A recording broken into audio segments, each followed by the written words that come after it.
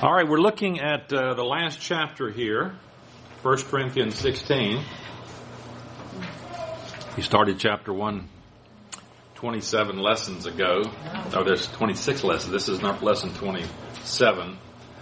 I missed 1 week because of my wife's surgery, so I guess we had some offs for other things too, but this is the 27th lesson, and we hopefully will finish here today.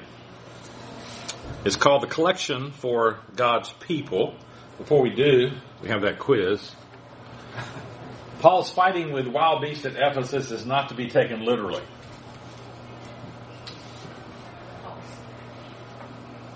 Not sure. Did he fight with actual wild beasts, do you think? Did he? No. So it's not to be taken literally, probably. No, we don't know. I don't know. But I wasn't there, but if you fight with wild beasts, you usually don't come out telling the tale, generally, David did pretty good. Yeah, but, God doesn't always perform miracles every time somebody gets thrown into the arena or the Colosseum or something like that. Most Christians died if they were thrown in there. They all died, as a matter of fact.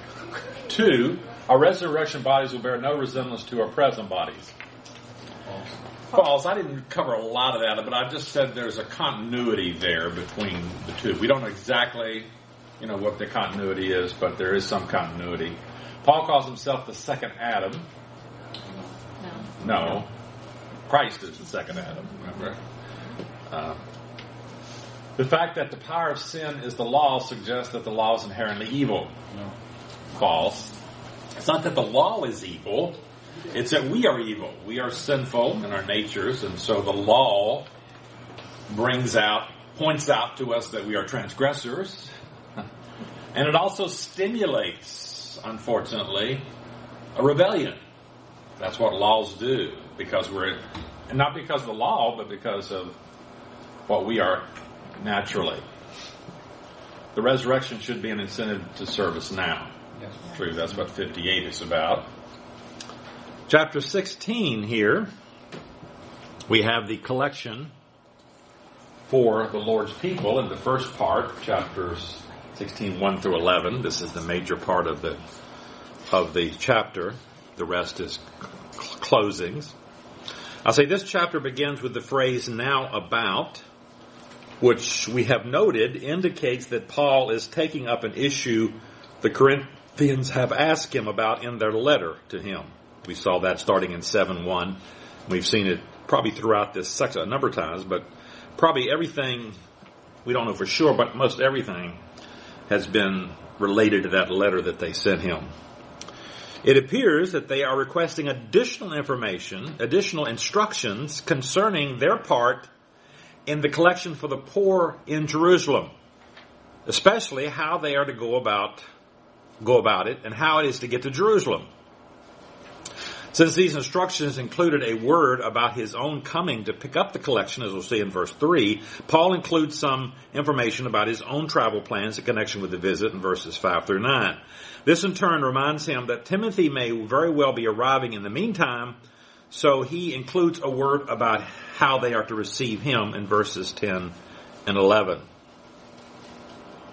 Now this letter to the Corinthians was written about AD 55, when Paul is in the city of Ephesus here.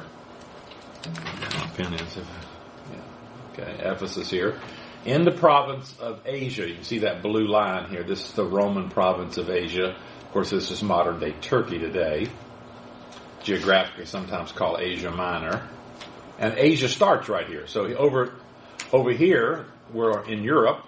And over here, we start technically the continent of Asia, but this is the province of Asia. So this letter was written about AD 55 while Paul was in Ephesus during his third missionary journey.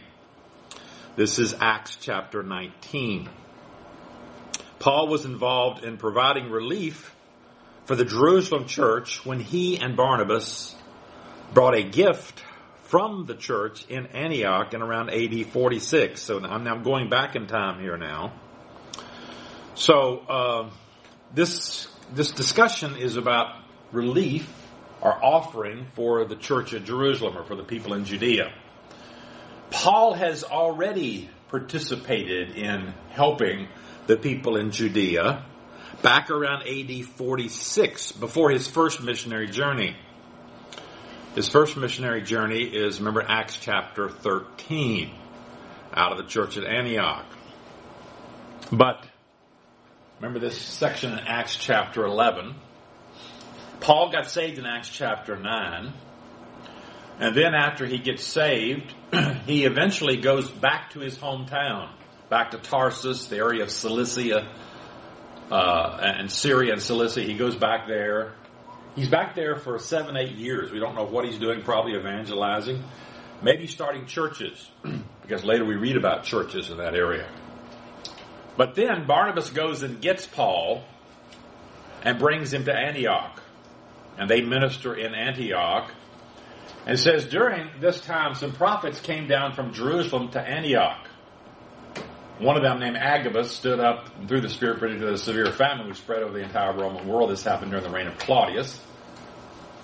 The disciples, as each one was able, decided to provide help for their brothers and sisters living in Judea. This they did, sending their gifts to the elders by Barnabas and Saul. So Paul and Barnabas go down to Jerusalem at the end of Acts chapter 11 to bring this gift from the church at Antioch. Then in chapter 12, there's a kind of an interim situation there about Herod Agrippa and what happened to him. At the end of chapter, and so Paul, and they go from Antioch here down to Jerusalem. And then, at the end of chapter 12, then when Barnabas and Saul had finished their mission, they returned from Jerusalem, taking with them John also, called Mark.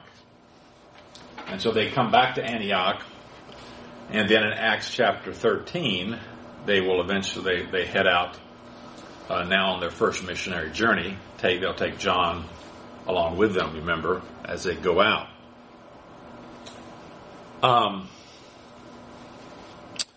So I say here, Paul was first involved in the providing relief for the Jerusalem church when he and Barnabas brought a gift from the church at Antioch in around AD 46. This visit is described in some detail in Galatians 2, 1 through 10, which was written in AD 49. So, Paul goes on his first missionary journey in Acts chapter 13 and 14. He establishes churches in the Roman province of Galatia. Actually, they go, if you remember, they leave Antioch, they go to Cyprus, and they go up in here, and they go up into the province of Galatia. And this is described later by Paul. After Paul makes that visit, that first missionary journey, he establishes church in Galatia. He comes back to Jerusalem, and at the end of Acts 14 is when he writes his first epistle, the epistle to the Galatians. And in that epistle, he describes this visit he made in Acts chapter 11 that we've been just talking about, where he and Barnabas went there. He describes it like this. After 14 years, I went up to Jerusalem, this time with Barnabas. That's what we just read in Acts chapter 11. That was that first visit of Paul there. I took Titus along also. I went in response to a revelation. Remember that Agabus? Agabus stood up and said, hey, there's going to be this famine. And so the people at the church of Antioch said, we're going to help the people in Jerusalem and so forth. I met privately with those esteemed as leaders. I presented to them the gospel that I preach among the Gentiles. As for those who were held in high esteem, they recognized that I had been entrusted with the task of preaching the gospel to the uncircumcised, just as Peter had been to the circumcised. James, Cephas, and John gave me and Barnabas the right hand of fellowship when they recognized the grace given to me. They agreed that we should go to the Gentiles, and they to the circumcised. All they asked was that we should continue to remember the poor, the very thing I had been eager to do all along. So Paul and Barnabas go down to Jerusalem, Acts chapter 11, come back in chapter 12, and we read about it here, and Paul just says, they asked and we continue to remember. Well, Paul is continuing to remember. That's what this is about. This is later in life now. This is Paul in Ephesus on his third missionary journey, but he's getting another offering ready from the Gentile churches, not from just Antioch, but from the churches he's established to take back to Jerusalem. Paul remarks that in that visit he agreed with the leaders of Jerusalem, of the Jerusalem church, that the Gentile churches under Paul's supervision would continue to remember the poor. Which Paul says, this very thing I had been eager to do all along. Having established churches in the province of the eastern part of the Roman Empire, Galatia, Asia, Macedonia, and Achaia, Paul is laying plans to evangelize the western part of the empire, as he says in Romans. So, Paul he's on his third missionary journey. His first journey took him to the province of Galatia, the southern part. Acts 13 and 14 establishes churches in Antioch and Pisidia, Iconium, Derbe, Lystra, so forth. On his second missionary journey, he comes up to Troas. He gets the Macedonian call. He establishes churches in Macedonia, Philippi, Thessalonica, Berea. He comes to Athens and Corinth. This is Achaia. See the line right there? There's Macedonia. Here's Achaia. So Paul establishes churches there. And now he's in Ephesus. On his third missionary journey, he comes up and goes to Ephesus. Actually, on his second missionary journey, when he left, he went across here to Ephesus and left Aquila and Priscilla, came back to Jerusalem, comes back to Antioch. On his third missionary journey, he comes here and stays in Ephesus for 3 years. That's where he's at right now. So Paul says, I've sort of finished evangelizing the East. This is area of Cilicia and Syria, and Paul there's churches mentioned in the book of Acts here, so Paul feels like that's been evangelized. This has. So Paul's strategy was to go to the bigger cities, the larger places probably, establish the gospel, establish churches, and then let those people evangelize from out there.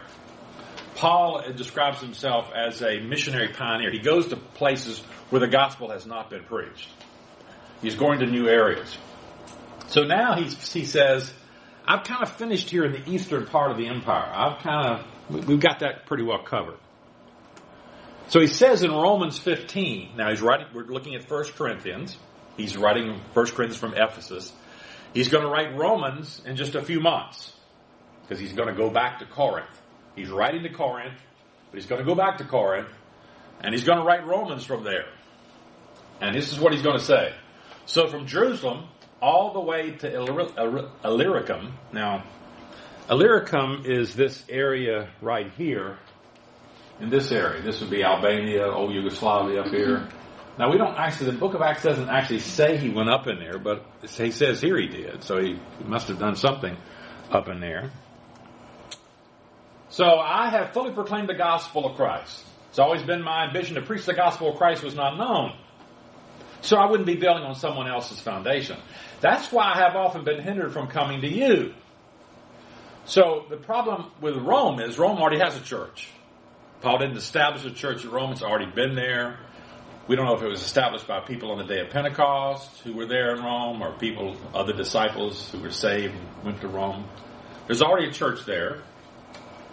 But now there is no more place for me to work in these regions. I've kind of evangelized the eastern part of the empire. And since I've been longing for many years to visit you, I plan to do so when I go to Spain. I hope to see you while passing through and to have you assist me on my journey there. Paul sees Rome as the new Antioch, the new place, his home church, after I've enjoyed your company for a while. Now, however, I'm on my way to Jerusalem in the service of the Lord's people. For Macedonia and Achaia were pleased to make a contribution for the poor among the Lord's people of Jerusalem. That's what we're reading about right here. So, Paul is thinking about Rome here and then moving west, going into Spain, the western part of the Roman Empire, and so forth. Before he departs for the west, he plans to return to Jerusalem to deliver a benevolence offering from the churches he had established. All right, let's look at the collection for the Lord's people, the time and method of the collection, 16:1 and 2. Now, about the collection for the Lord's people, do what I told the Galatian churches to do. The fact that Paul does not signify whom this collection is for argues he had previously solicited a contribution from the Corinthian church. We know from Romans it is for the poor among the Lord's people in Jerusalem. We read that in Romans 15:26. However, the church still had questions about the offering and so mentioned them in their letter to Paul. The word translated collection is used in documents from Paul's day to refer to financial contributions and especially for engaging in collections for sacred purposes. We learn from Romans 15:26 through 27 that Paul hoped that the gift would strengthen the bond between the Gentile and Jewish communities, and that would demonstrate the Christian unity transcended ethnic barriers. Remember, he says, the Macedonian and Achaia, Gentiles, were pleased to make a contribution for the poor among God's people in Jerusalem, Jews. They were pleased to do it, and indeed they owe it to these Jews, for if the Gentiles have shared in the Jews' spiritual blessings, this sounds like Romans chapter 9 and 10 and 11, they owe it to the Jews to share with them in material blessings also. So, next paragraph, the Galatians churches refers to the churches in Antioch of Pisidia, Iconium, Derbe, and Lystra that Paul found on his first missionary journey we talked about. So Paul and Barnabas go from Antioch to Cyprus, Salamis to Paphos, and then they travel up here to Pamphylia, and then on to the province of Galatia, and Paul establishes churches in those particular areas. 16:2. On the first day of every week, each one of you should set aside a sum of money in keeping with your income, saving it up so that when I come, no collection will have to be made. Paul now repeats the instructions that he had given to the Galatian churches. The first day of every week was not the Sabbath, that's Saturday, but Sunday, the day of Christ's resurrection. Christians began to gather together to celebrate on Sunday, sometime soon after that. So we read in the New Testament, places where Christians gathered, even the early disciples, right after the resurrection, on that evening of that first day of the week, when the disciples were together, the doors opened, and Jesus came and stood. So after the resurrection, Jesus appeared to them. They were gathering on the first day of the week, the evening of the first day of the week. This is true in Acts chapter 20. This is, we're in Acts chapter 19. That's where Paul is writing 1 Corinthians. But later, Paul will travel over to Corinth, and then he'll come back the same way he came. He'll stop in Troas. We sailed from Philippi after the festival of unleavened bread, and 5 days later joined the others at Troas, where we stayed 7 days. On the first day of the week, we came together to break bread. Paul spoke to the people, because he intended to leave the next day, kept on talking to midnight. So Paul speaks to them on the first day of the week. That's when these Christians met, on the first day of the week. We don't know what this 7 days about. We could speculate. We could speculate that Paul got there on the wrong. He got there, on a Monday, and he had to wait till Sunday. We don't know why he waited 7 days, but he had, he might have done that. He might have gone on the wrong day. But the point is, they're meeting here on Sunday. The mention of the first day of every week, along with the purpose that when I come, no collections will have to be made, suggests that the setting aside of money would not be just the setting apart within one's own possessions, but the setting aside of money by presenting it to the leaders of the church. Otherwise, it would not matter which day a person chose to set money aside. And collections would not need to be made upon Paul's arrival, would still need to be made.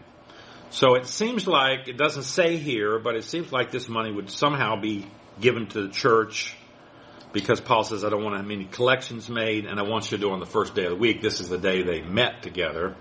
We know in the early church, when they gave some money, they put it in the hands of the church or the church leaders. In the very early church, there were no needy persons among them from time to time. Those who owned land or houses sold them, brought the money from the sales and put it at the apostles' feet, and it was distributed to everyone who had need. So it was the sort of the church leadership. Now we don't have apostles today, but we have church leaders.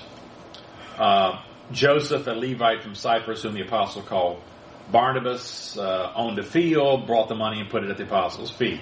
Ananias and Sapphira did the same thing, but remember they got involved in some deception there. So that's the precedent that we have. The amount to be given is in keeping with your income.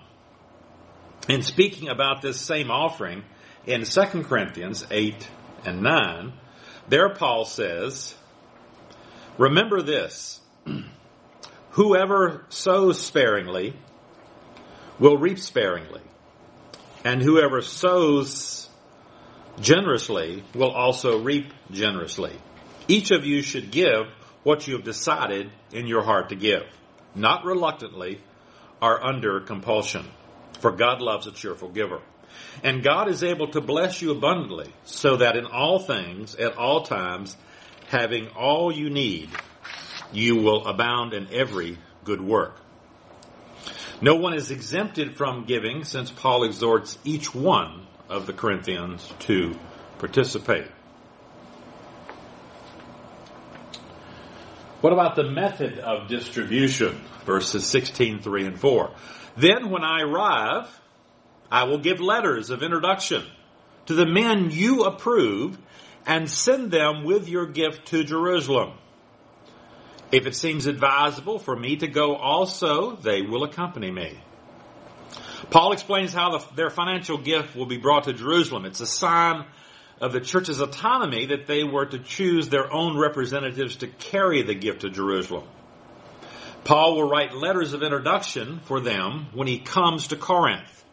Such letters of introduction or commendation were a regular part of business dealings in the ancient world.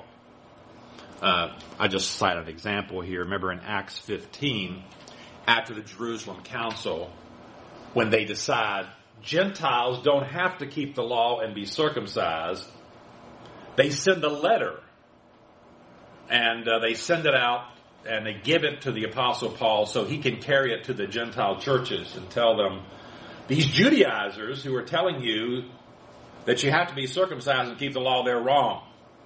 And they write it as a kind of a commendation. With them, they sent the following letter. The apostles and elders to your brothers, to the Gentile believers in Antioch, Syria, Cilicia. We have heard that some went out from us without our authorization, disturbed you, troubling your minds by what they said.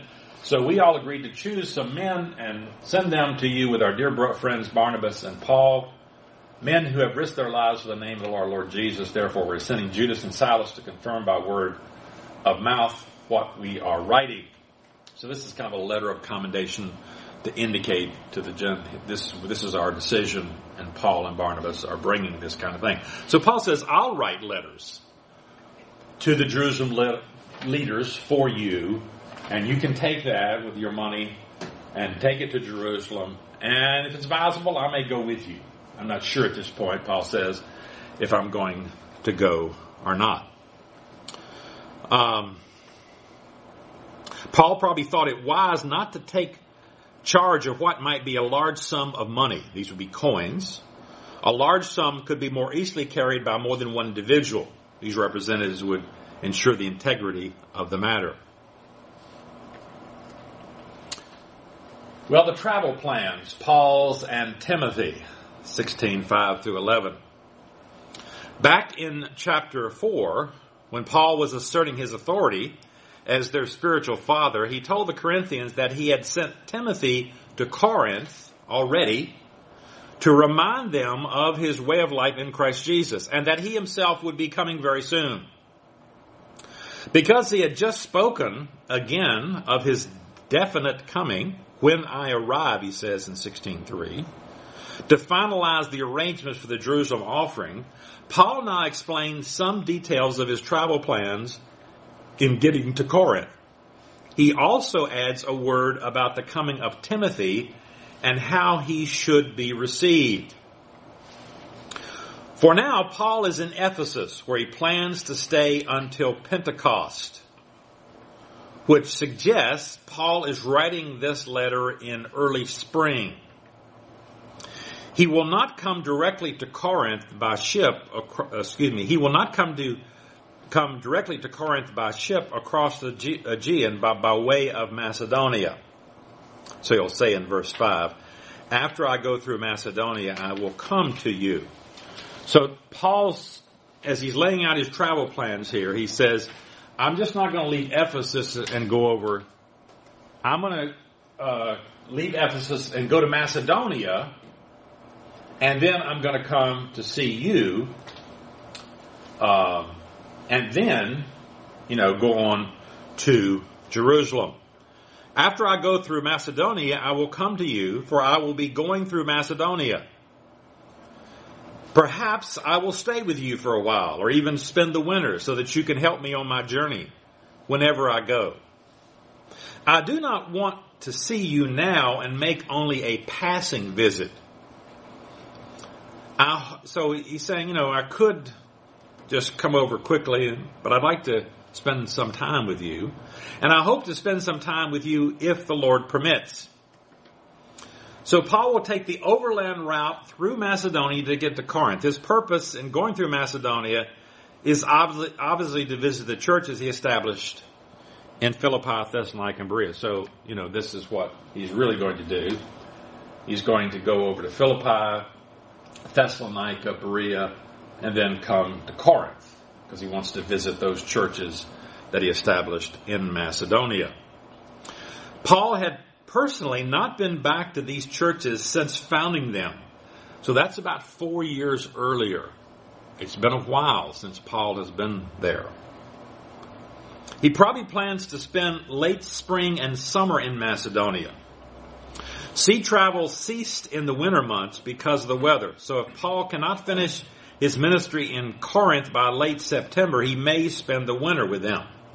Says, I'll stay with you for a while or even spend the winter. So if I can't finish everything, by September or October, I'll just stay there. Yes? I'm just kind of amazed by all the traveling. My gosh, there's no jet planes. I know. He moved around, this Paul guy. He did, didn't he? And to think, 4 years or whatever, but I'm just kind of amazed by all of it. I know it. Yeah, I know. We amazed. The thing that comes to my mind, just think about soldiers from World War II. Mm-hmm. Think about British soldiers who left home in 1939 and sometimes didn't get back to 1946. Mm-hmm. That's a long time not to be back home, 7 years. And so the idea, of us being disconnected for that seems impossible for us. It seems barbaric, doesn't it? Yeah, but that's the way it was. I say Paul emphasizes that he would like to spend a good deal of time with them and not make only a passing visit. Probably because he believes the church has a number of issues that need addressing. The verb help me on my journey is a technical term providing someone with food, money, and traveling companions so as to ensure a safe and successful arrival at their destination. What that destination would be, Paul does not say, only whenever I go. So he's just saying right now, whenever I leave. Now remember, let's get the point straight here. He does go to Jerusalem, but right now he's just said in the first part of chapter 16, I'm going to come, and you're going to appoint some men to take this money to Jerusalem, and I may go with them. But he's not saying I'm going with them right here. He's just saying, I want you to help me on my way. We know he's thinking about Spain, because we see that later on in Romans 15. So he may be thinking, I'm going to go to Corinth, we're going to get this offering sent off, and maybe I'll just head on to Spain. Maybe that's what he's thinking here. That's not what happened. But we know from the book of Romans that which he will write from Corinth when he arrives there in a few months, that he wished to take up a new ministry in the western part of the empire with Rome at his base. We read that, Romans 15. Again, I've been longing many years to visit you. I plan to do so when I go to Spain. So Paul's talking. He's writing here Romans from Corinth, and he still has that desire to go to Spain. Verse 8, but I will stay on at Ephesus until Pentecost, because a great door for effective work has opened to me, and there are many who oppose me.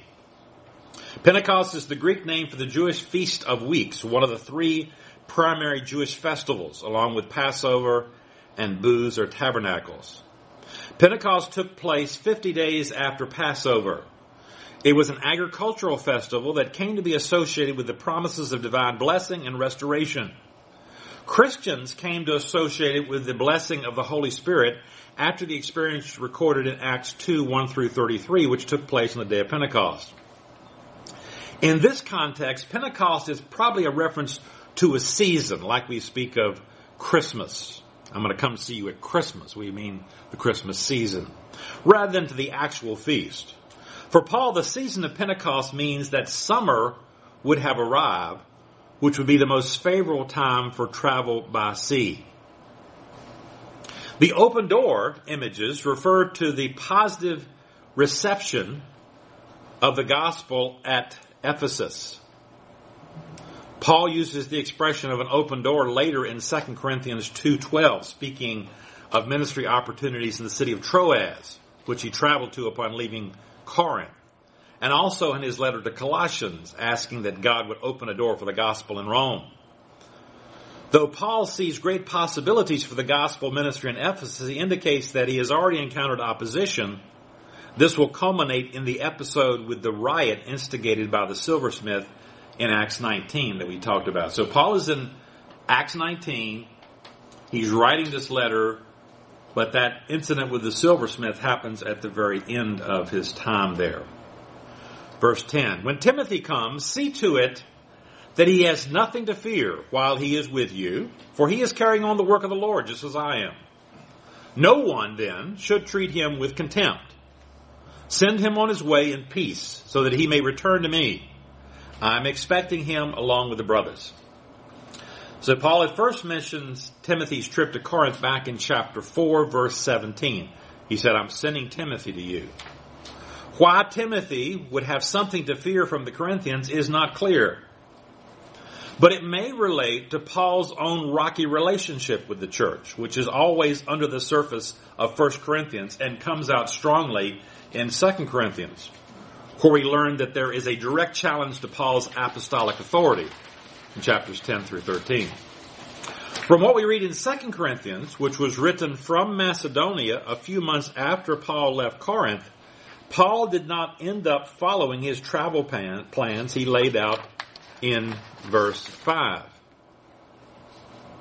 Remember, those travel plans that we looked at, that he just talked about there in verse 5 is, I'm going to come see you, but I'm going to Macedonia first. And then I'm going to come stay with you. I'd like to spend some time. Maybe I'll have to spend winter there. Instead, here's what we know did happen. Kind of jumping ahead here in Paul's life. Instead, Paul decided to make 2 visits to Corinth, along with his visit to Macedonia. In 2 Corinthians 1, 15 through 16, he lays out a different itinerary. So, this was his original itinerary, but he gets up here to Macedonia, and there he writes 2 Corinthians. And he lays out a different itinerary. He says, because I was confident of this, I wanted to visit you first so you might benefit twice. I wanted to visit you on my way to Macedonia, and to come back to you from Macedonia, and then have you send me on my way to Judea. So, Paul, by the time we get to 2 Corinthians, has changed his mind. Now, I don't know what's caused him to change his mind. Maybe you heard about some imminent problems at Corinth that needed his attention right away. So when we get to 2 Corinthians, Paul will say, I've decided to visit you twice. He said, this is what I wanted. He actually doesn't do this either. But he tells them, this was what my next plan was. My next plan was, I was going to come to Corinth, and then go to Philippi, go to Macedonia, come back to Corinth, so you get a double visit, and then have you send me on my way to Judea. So now he's definitely going to Judea. So this is his second itinerary that he mentions in 2 Corinthians, but this didn't happen either. But when Paul got to Corinth, it turned out to be what Paul called a painful visit. He says in 2 Corinthians 2:1, so I made up my mind that I would not make another painful visit to you.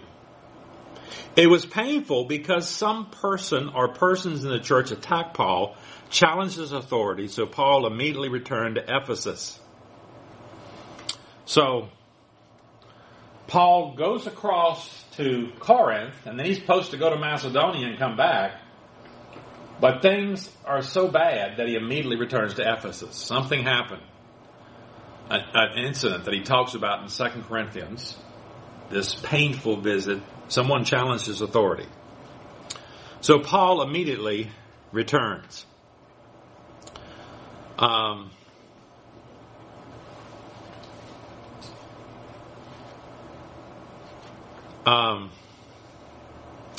Then,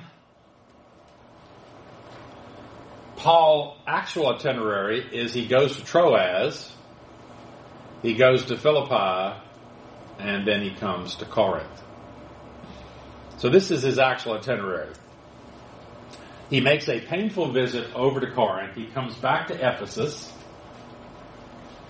and then the riot happens in the theater there. Paul leaves and stops at Troas. We know in 2 Corinthians mentions this. He goes to Macedonia and finally comes to Corinth in Acts chapter 20. And he stays there for 3 months. And there he writes that letter to the Romans that we've been reading from. So this visit, this painful visit, is not mentioned in the book of Acts, but seems to be required by the data in 2 Corinthians. Paul refers to his next coming as his third one. After the Demetrius riot, Paul leaves Ephesus following this itinerary. Troas, Macedonia, the place of writing of 2 Corinthians, and then on to Corinth. So it's a little complex about all his travel plans here, but this is actually what happens. He goes to Corinth, bad visit, painful visit. I didn't include here, but actually Paul writes another letter that's not in the canon called the Severe Letter that he refers to in 2 Corinthians. Most people think we have 4 letters to the Corinthians because 1 Corinthians 5:9 talks about a letter before 1 Corinthians. He writes 1 Corinthians. 2 Corinthians talks about another letter in between 1st and 2nd, and then he writes 2 Corinthians. So this is his actual itinerary.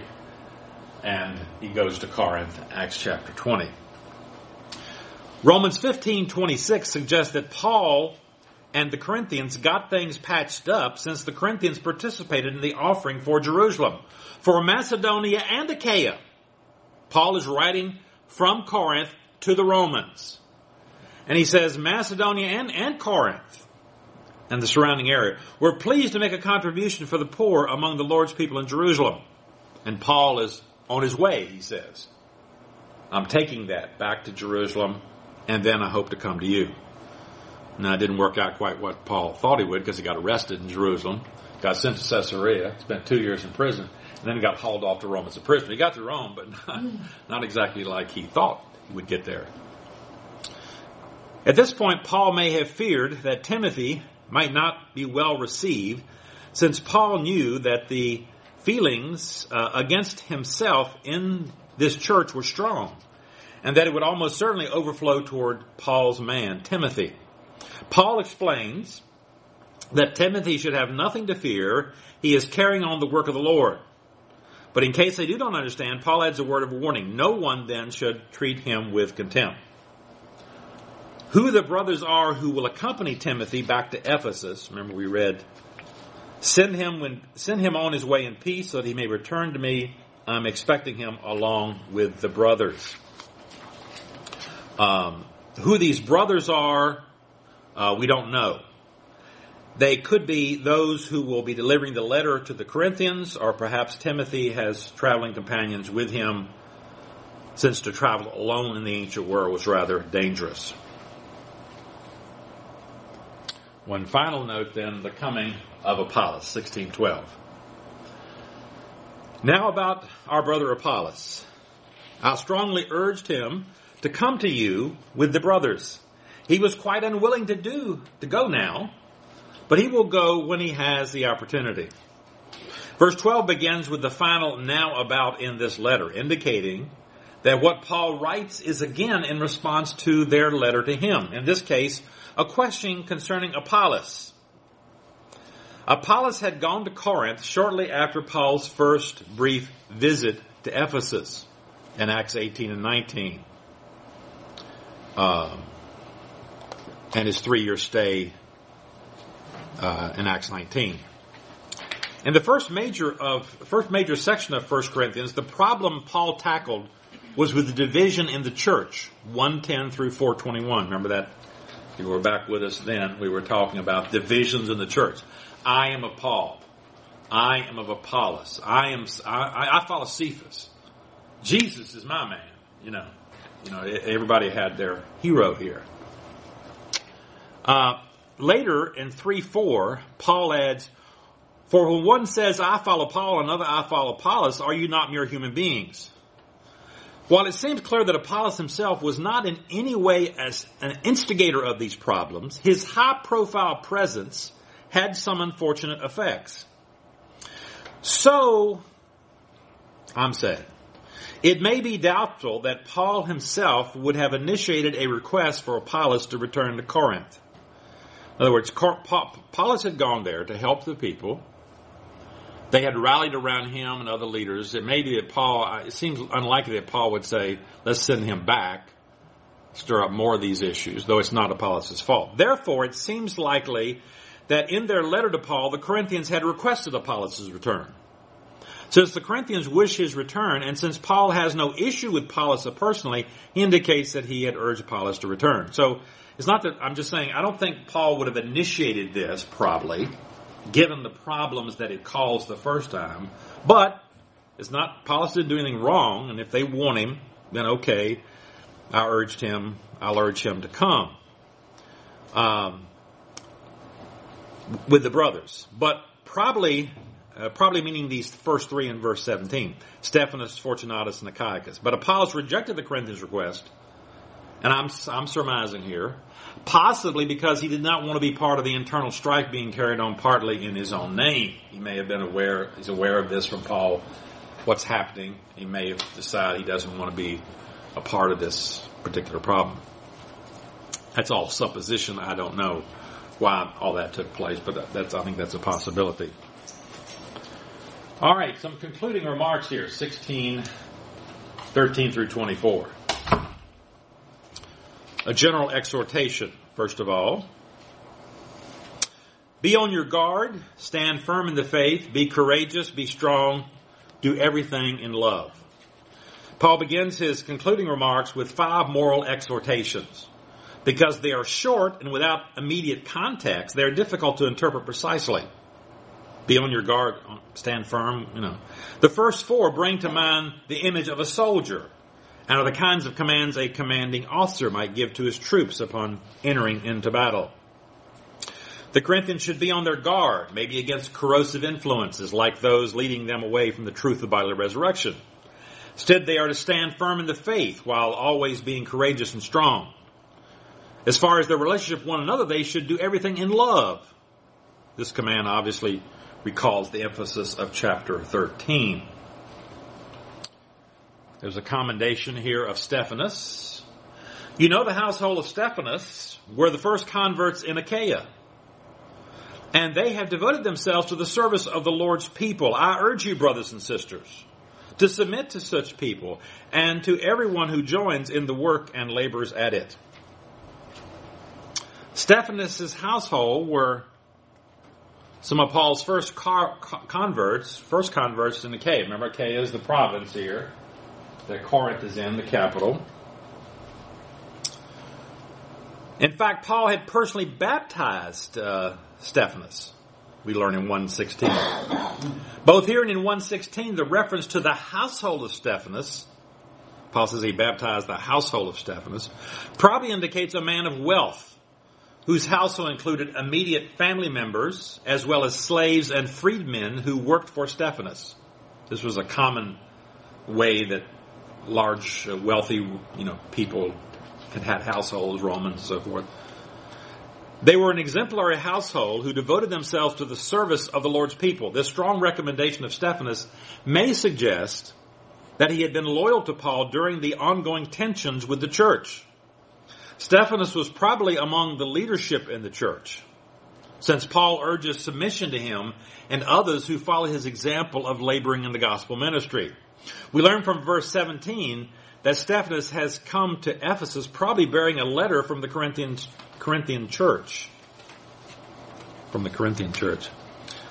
Thus, Stephanas may have been Paul's primary source of knowledge of many of the Corinthians' problems. Verse 17, I was glad when Stephanas, Fortunatus, and Achaicus arrived, because they have supplied what was lacking from you. For they refreshed my spirit and yours also. Such men deserve recognition. Stephanas, Fortunatus, and Achaicus were apparently the bearers of the letter to Paul from the Corinthian church. Boy, got all kinds of problems here. They may have come to Ephesus on business and were able to carry the letter. Stephanas was previously singled out in verses 15 and 16, but we know nothing of the other two men. The name Fortunatus means blessed or lucky and is a common Latin name among slaves and freedmen. Achaicus means one who is from Achaia, which is also a name given to slaves or taken, supposed to be by freedmen. I need a proofreader here. This has led to the suggestion that these two were part of Stephanas' household. The phrase supplied what was lacking from you occurs with almost identical wording in Philippians 2:30. The English translation gives the impression that Paul is rebuking the Corinthians for some failing. But the actual idea is that these three men supplied by their arrival or presence what had been lacking, which was the Corinthians' presence. I know it's not clear in the English translation, but it seems to be fairly clear. What Paul is saying, that he had not been in Corinth for some time, 3 or 4 years, and the coming of these men made up for that absence. In verse 18, Paul explains, that these men had in fact refreshed Paul's spirit. They deserve recognition, Paul says, because they were the kind of Christians who not only were able to refresh the spirit of Paul, but they also had the kind of ministry among their fellow believers in Corinth. You also, they refreshed you. These men deserve recognition. Paul's probably commending and attempting to strengthen the position of leaders loyal to him and his church gospel. These men will probably be carrying Paul's letter, 1 Corinthians, back to the church. So he wants the church to know that these leaders can be trusted to properly interpret and apply his teachings upon their return to Corinth. Greetings from others in Asia, 16, 19, and 20. The churches in the province of Asia send you greetings. Aquila and Priscilla greet you warmly in the Lord, and so does the church that meets in their house. The churches in the province of Asia included the church at Ephesus, but probably a number of others, possibly started by Paul or his associates. During his 3-year stay in Ephesus, Paul taught at a lecture hall in the city for 2 years, so that all the Jews and Greeks who lived in the province of Asia heard the word of the Lord, according to Acts 19:10. So, here is Ephesus, and there's lots of other cities there. As I say here, we know that Paul's co-worker Epaphras began the church in Colossae. So Paul says in the Colossians letter that you heard the gospel from co-worker Epaphras. Paul mentions churches in Laodicea and Hierapolis in Colossians 4:13. So he mentions Laodicea. I don't have Hierapolis on there. It's close. Right in this valley. It's called the Lycus Valley right here. The book of Revelation mentions a number of others that probably trace their founding back to Paul's ministry. So it seems kind of likely that Paul spends 3 years in Ephesus. He's teaching at this lecture hall that apparently he rents, the Lecture Hall Tyrannus.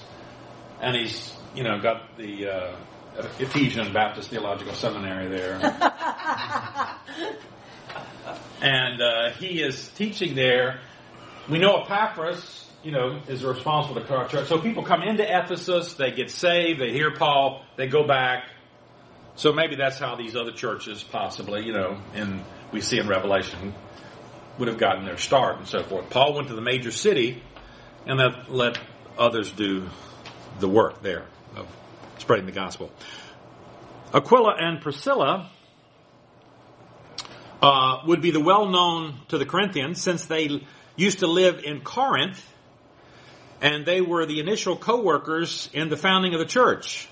Remember, after this, Paul left Athens and went to Corinth. This is his second missionary journey. There he met a Jew named Aquila, a native of Pontus, who had recently come from Italy, and his wife Priscilla. Claudius had ordered all the Jews to leave Rome. Paul went to see them, and because he was a tent maker as they were, he stayed and worked with them. And after that ministry in Corinth, Paul leaves. Paul stayed on in Corinth for some time. Then he left the brothers and sisters and sailed for Syria. He was ultimately going back to Jerusalem, accompanied by Priscilla and Aquila.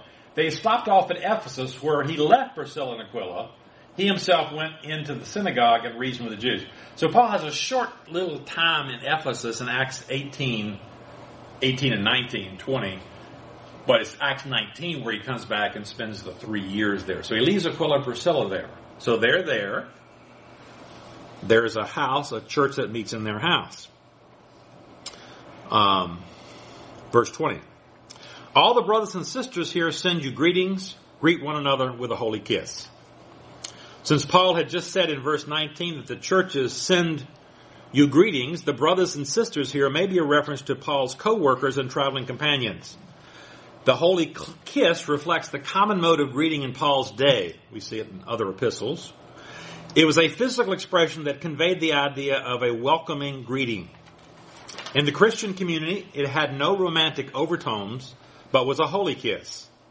As we discussed in conjunction with the head covering in chapter 11, this is a culturally relative command that does not require we duplicate it exactly in our culture. Unless you're a teenage boy and girl, then you'll want to duplicate this. I'm just joking. So we don't have to duplicate that exactly. We are required to be welcoming to our fellow brothers and sisters in Christ, in some ways appropriate to our culture. Obviously, in some cultures, they still do kissing on the cheek and stuff. You've seen that in other countries. All right. Paul's final greetings and farewell. I, Paul, write this greeting in my own hand. Up to this point, the actual inscribing of this letter was left to someone else, possibly Sosthenes, who's mentioned back in chapter 1, verse 1, is with Paul. Paul often used a scribe, technically called an amanuensis, to actually take down his dictation. In Romans 16:22, the amanuensis is named. I, Tertius, who wrote down this letter, greet you in the Lord. Sometimes, as we see here, also in other places, Paul picks up the pen so that his readers can see his own handwriting, presumably to authenticate the letter. This is sort of like adding a signature to a type letter in our day. Verse 22, if anyone does not love the Lord, let that person be cursed. Come, Lord. This language from Paul seems rather strong. Cursed is the Greek word anathema, which has come into English with the same idea. Paul uses it of those who would pervert the gospel of grace in Galatia. But even if we or an angel from heaven should preach the gospel other than the one we have preached, let them be anathema, he says, under God's curse. Paul is probably warning those at Corinth who are in danger of departing from the truth. He has already issued these kinds of warnings previously in his letter. The phrase, "Come Lord," is the Aramaic expression Maranatha. It was used by early Christians as a prayer for the Lord's return. Verse 23, "The grace of the Lord Jesus be with you, my love to all of you in Christ Jesus." Amen. The standard goodbye in letters of Paul's day was a single Greek word that can be translated something like farewell. We see it in Acts 15:29. Paul, however, closes all his letters with a grace benediction. The expression of his loves might seem amazing in light of the contents of this letter, but it reveals his true heart and concern for the Corinthian church. That's it for 1 Corinthians. We have one more week because Pastor Ken is still working on Master Plan for Life. And next Sunday, is the last week for Master Plan for Life. So next week we'll do something on 1 Corinthians. We'll do something surrounding 1 Corinthians 2:14. But I want to talk about this topic. Does God speak to Christians today? Think about that question and come back and be ready to defend, yes or no.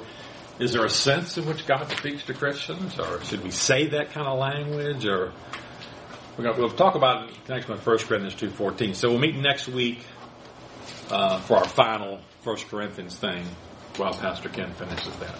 Let's pray. Father, thank you for our time together today. Thank you for the Word of God. Thank you for the opportunity we have to study it. Give us, Father, understanding and motivate us, Father, to live according to what we have read and understood. We pray in Christ's name. Amen.